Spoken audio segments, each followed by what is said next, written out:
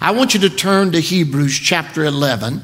That is the chapter of the heroes of faith, and it tells about the great achievements that were accomplished by faith and through faith. And there are a number of individuals that God names by name in this chapter and honors them for the faith that they had and the things that they did by faith, the way that they believed Him in the face of persecution and troubles and trials. And it is amazing to read how that these individuals were blessed in various areas of their life because of faith. Now, you know as well as I do, this book, Hebrews, teaches us, for without faith it is impossible to please God. If you're ever going to be saved, you're going to be saved by grace through faith, that not of yourselves. It is a gift of God, not of works, lest any man should boast. So it goes through all of these great accomplishments. But yet, for time's sake, I'm not going back to Genesis to read in the life of Jacob. But in the life of Jacob, there are, you may not be aware of this, but there's actually 3 deathbed scenes in the life of Jacob that's recorded in your Bible. But in the New Testament analysis of the death of Jacob, as he's getting ready to leave this world, he has called his family together.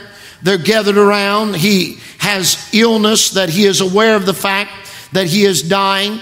He calls his family nearby, and we often think of Jacob and we think of his children. And if I ask most people, how many children do you have? You'd say 13, and you'd be wrong. No, you'd be right. Most people would say 12. He had 12 sons, but they always forget the daughter. He had 13 children total.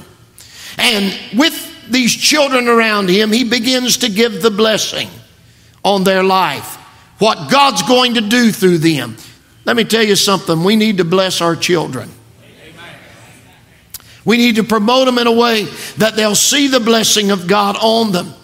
And then he does the strangest thing, something that the New Testament tells us about his dying moments that you don't read anywhere else in Scripture.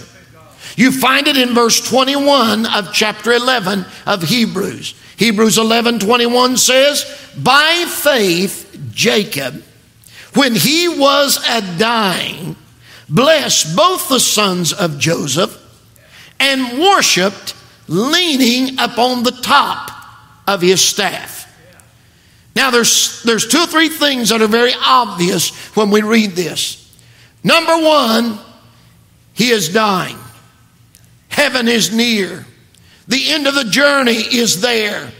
I stood yesterday evening before our service with one of our dear folks in our church that has been faithful to God for many years. And she battled with memory loss and dementia, and her body was so frail, and she was getting ready to leave. I was there, and I told her family members nearby, I said, take her by the hand. This is as close you'll get to heaven until you get to go yourself.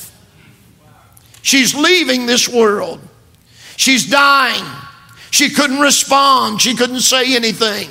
But here, Jacob knows he's dying, and he's called his loved ones together, and of all things, he worships in the hour of death. I can't get people alive to worship. Now, you say, but preacher, he was dying. Well, I preach in a lot of dying churches. They don't worship.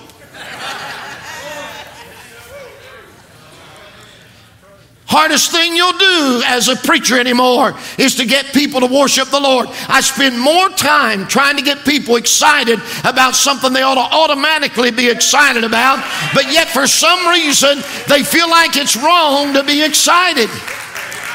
There's nothing wrong with worship. Now, you don't have to worship God like I worship God, but He's worthy of our worship. And He seeketh such to worship Him. That's what He said when He talked to the woman at the well. Those that will worship Him will worship Him in spirit and in truth. So here he is dying, and he's not worshiping because he's dying. He's not worshiping because his family is around him when he's dying. He's not worshiping because he has a staff to lean on. Now, when you get to that word staff, there's a lot of confusion about it. Some people will say, well, the word staff here, it's not referring to his staff, it's referring to the staff of Joseph. No, it wasn't. It was his staff, and I'll prove that to you biblically in just a moment. The other thing is, some people say, well, the word staff there in the original text meant the head of the bed. No, he wasn't worshiping on the head of the bed. There's nothing in that bed that would make him want to worship. But there's something about the fact that he said, I want you to bring me my staff. And when he got up on top that staff, that's when the spirit of worship began to move through him. Weakened body, could hardly lift his voice up, I suppose. Disease has taken hold of him. He's so weak that he can hardly make it. But yet there's something about that staff that makes him worship God when he gets on the top of it and looks down. 25 years ago, I'm with one of our groups in Israel. Part of our trip has always been to go through Bethlehem.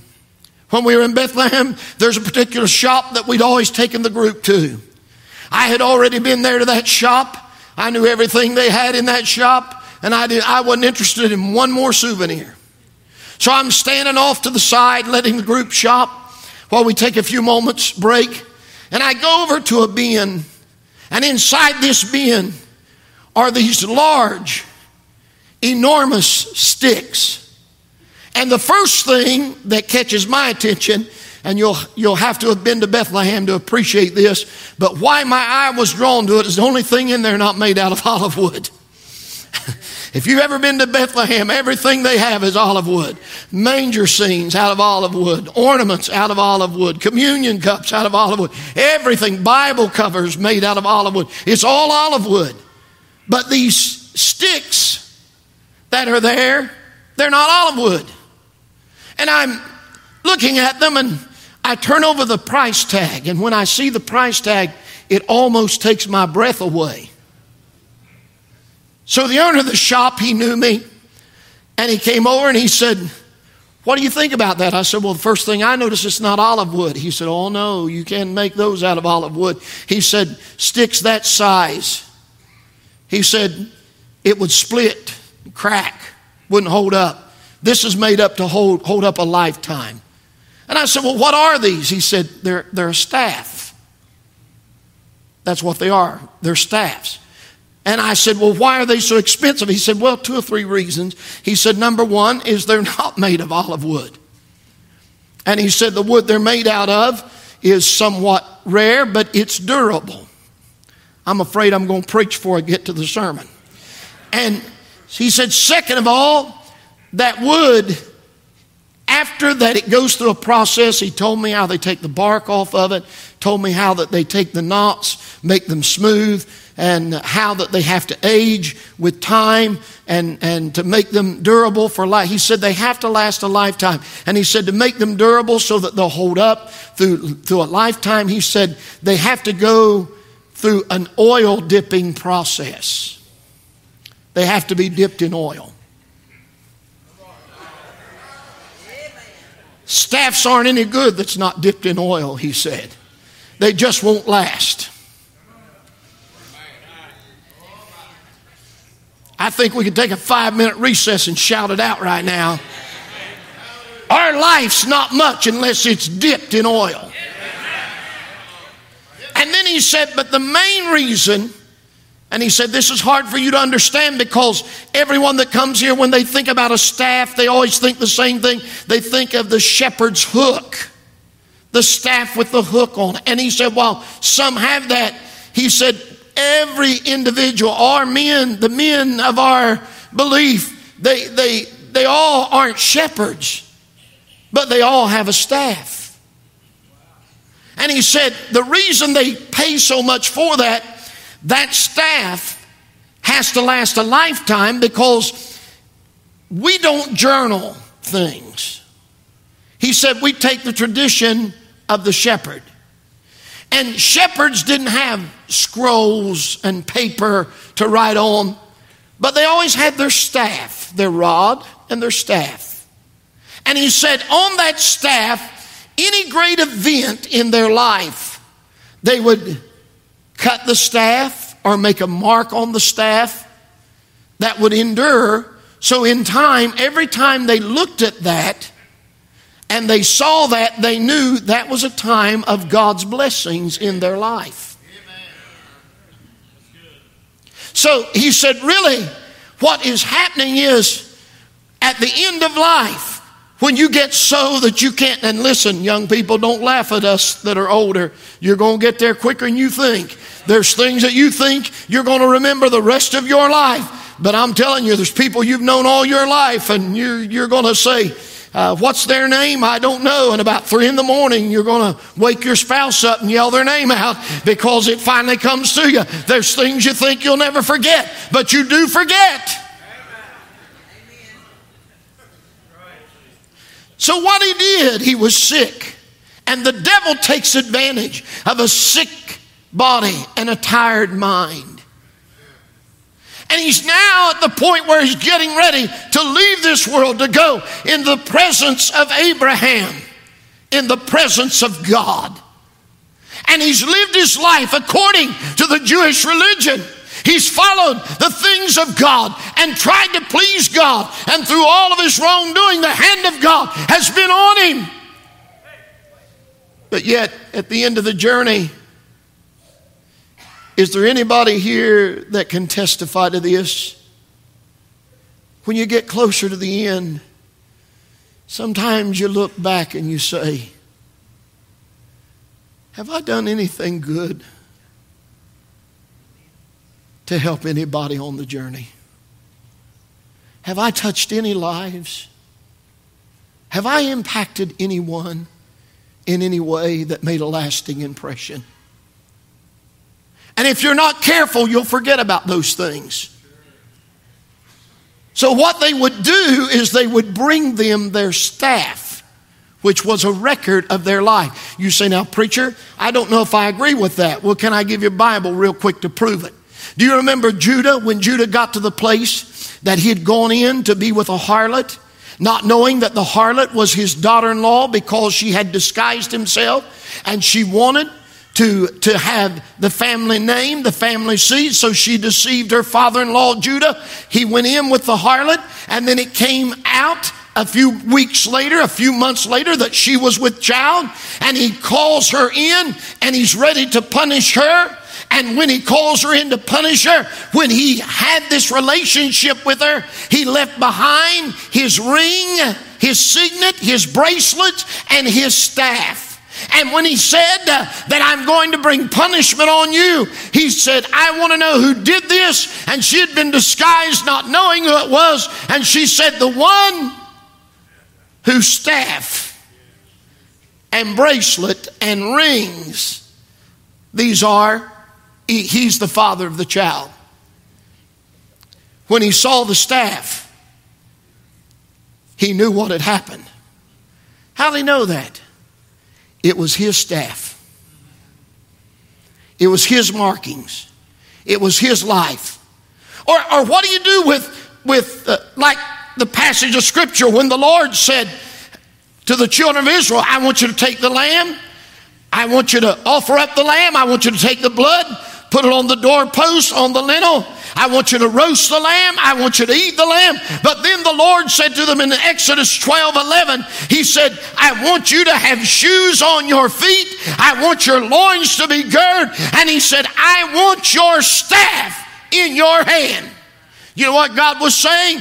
You're getting ready to leave this place on a journey. And I want you to have a record of your journey. I'm going to do some things so wonderful for you that you're going to want to write it down and mark it down that it happened.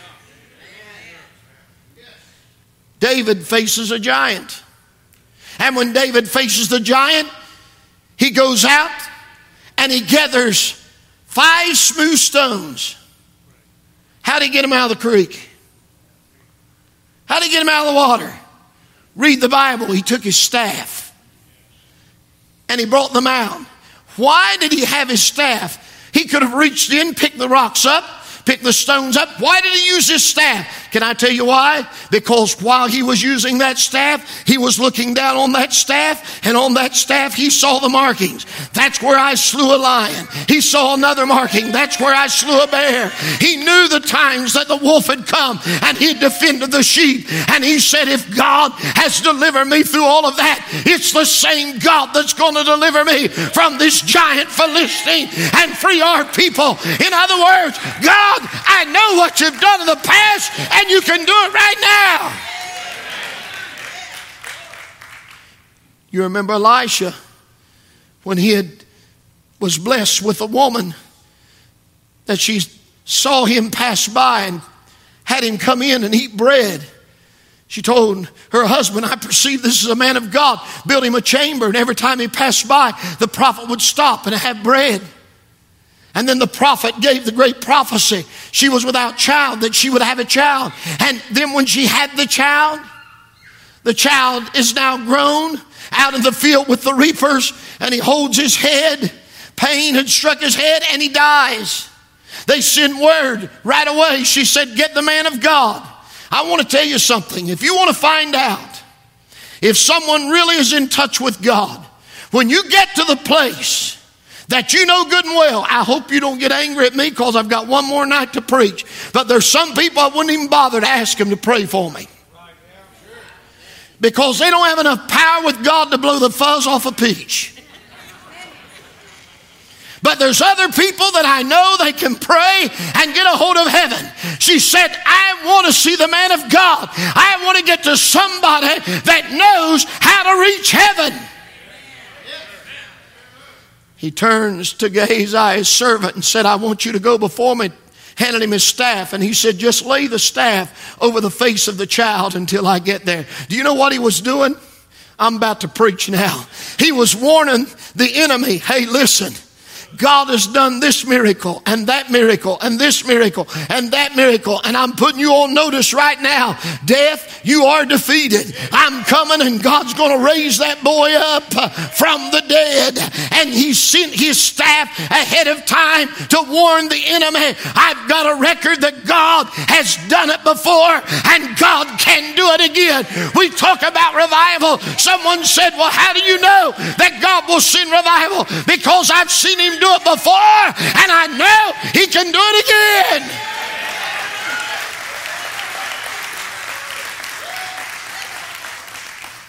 For time's sake, let me give you one more. Jesus is sending his disciples out. He commands them on their journey in Mark chapter 6 and verse 8. He commands them, don't take money, don't take script, don't take bread, don't take a purse. He said, but every one of you, take your staff.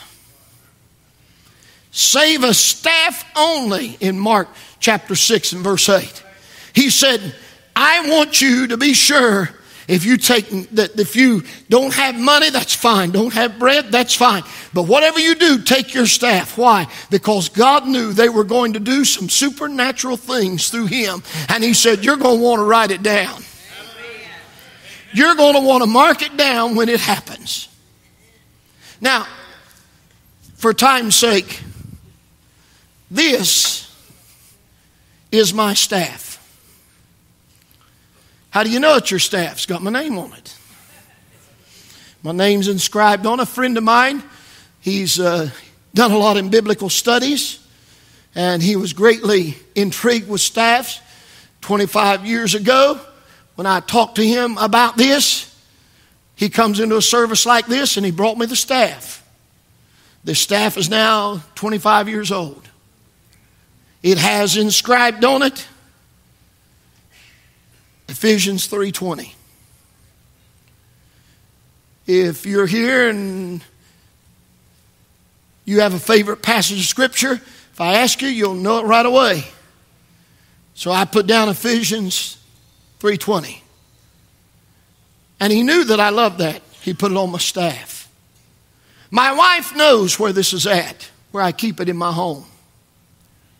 A lot of times before I go out to a revival meeting, I keep it in a place that's handy by my car, And I'll reach over and I'll just grab my staff, put my hand on it a minute before I ever get in the car to leave. Occasionally, I'll take it to a revival like this or a camp meeting, and I'll have it with me. Sometimes out in the car, nobody else sees it but me. But I've got a staff. She knows when the Lord calls me home that I have done my best to be a shepherd to people. She knows to get my staff, to put my staff on top of my casket or in my casket with me. Why? Because when I go through the heavens, I want to tell the enemy, the prince and power of the air, on my way up, let me tell you a few things that God has done for me. Sometimes you'll get discouraged. Sometimes you'll feel defeated. But if you've got a staff that you can go back to, yours may not be like this. It may be a notebook with a few notes in it. But you ought to, every now and then, when God does something real big in your life, you ought to put a mark somewhere to say, when I reach the place in my life that the devil comes against me and I can't remember anything else, all I got to do is go back and look and say to the enemy, do you see that right there? That's the day that I gave my life to the Lord Jesus Christ and He saved my soul. You ought to be able to go back to the place. Preachers, you ought to be able to say, see that right there, devil? That's the time that I yielded to the mighty call of God to preach the glorious gospel of Jesus Christ. I can go back on my staff and say to the devil when I get in a meeting that things aren't going and people aren't coming and souls aren't being saved, I can say, do you see that right there, devil? You remember that meeting? We had gone for 2 weeks, not a soul saved, but then in one service 89 people surrendered to Christ and the Lord saved their soul. Do you see that mark right there, devil? I want you to know what that says. That says that I was in a meeting overseas and one night 700 people came and prayed under the power of God, and for over 6 hours I prayed with people and pled with people to turn to Christ and be saved, and folks were saved and people were healed and revival came.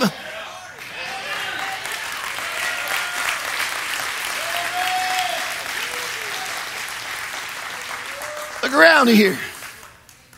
Do you think a building like this just happens? It doesn't just happen. When you get in a challenge in this church, you ought to go back to where I preached the first time for y'all. That little low ceiling, people crammed in hallways, out in the foyer, couldn't get inside the building. And now look what the Lord's gave you.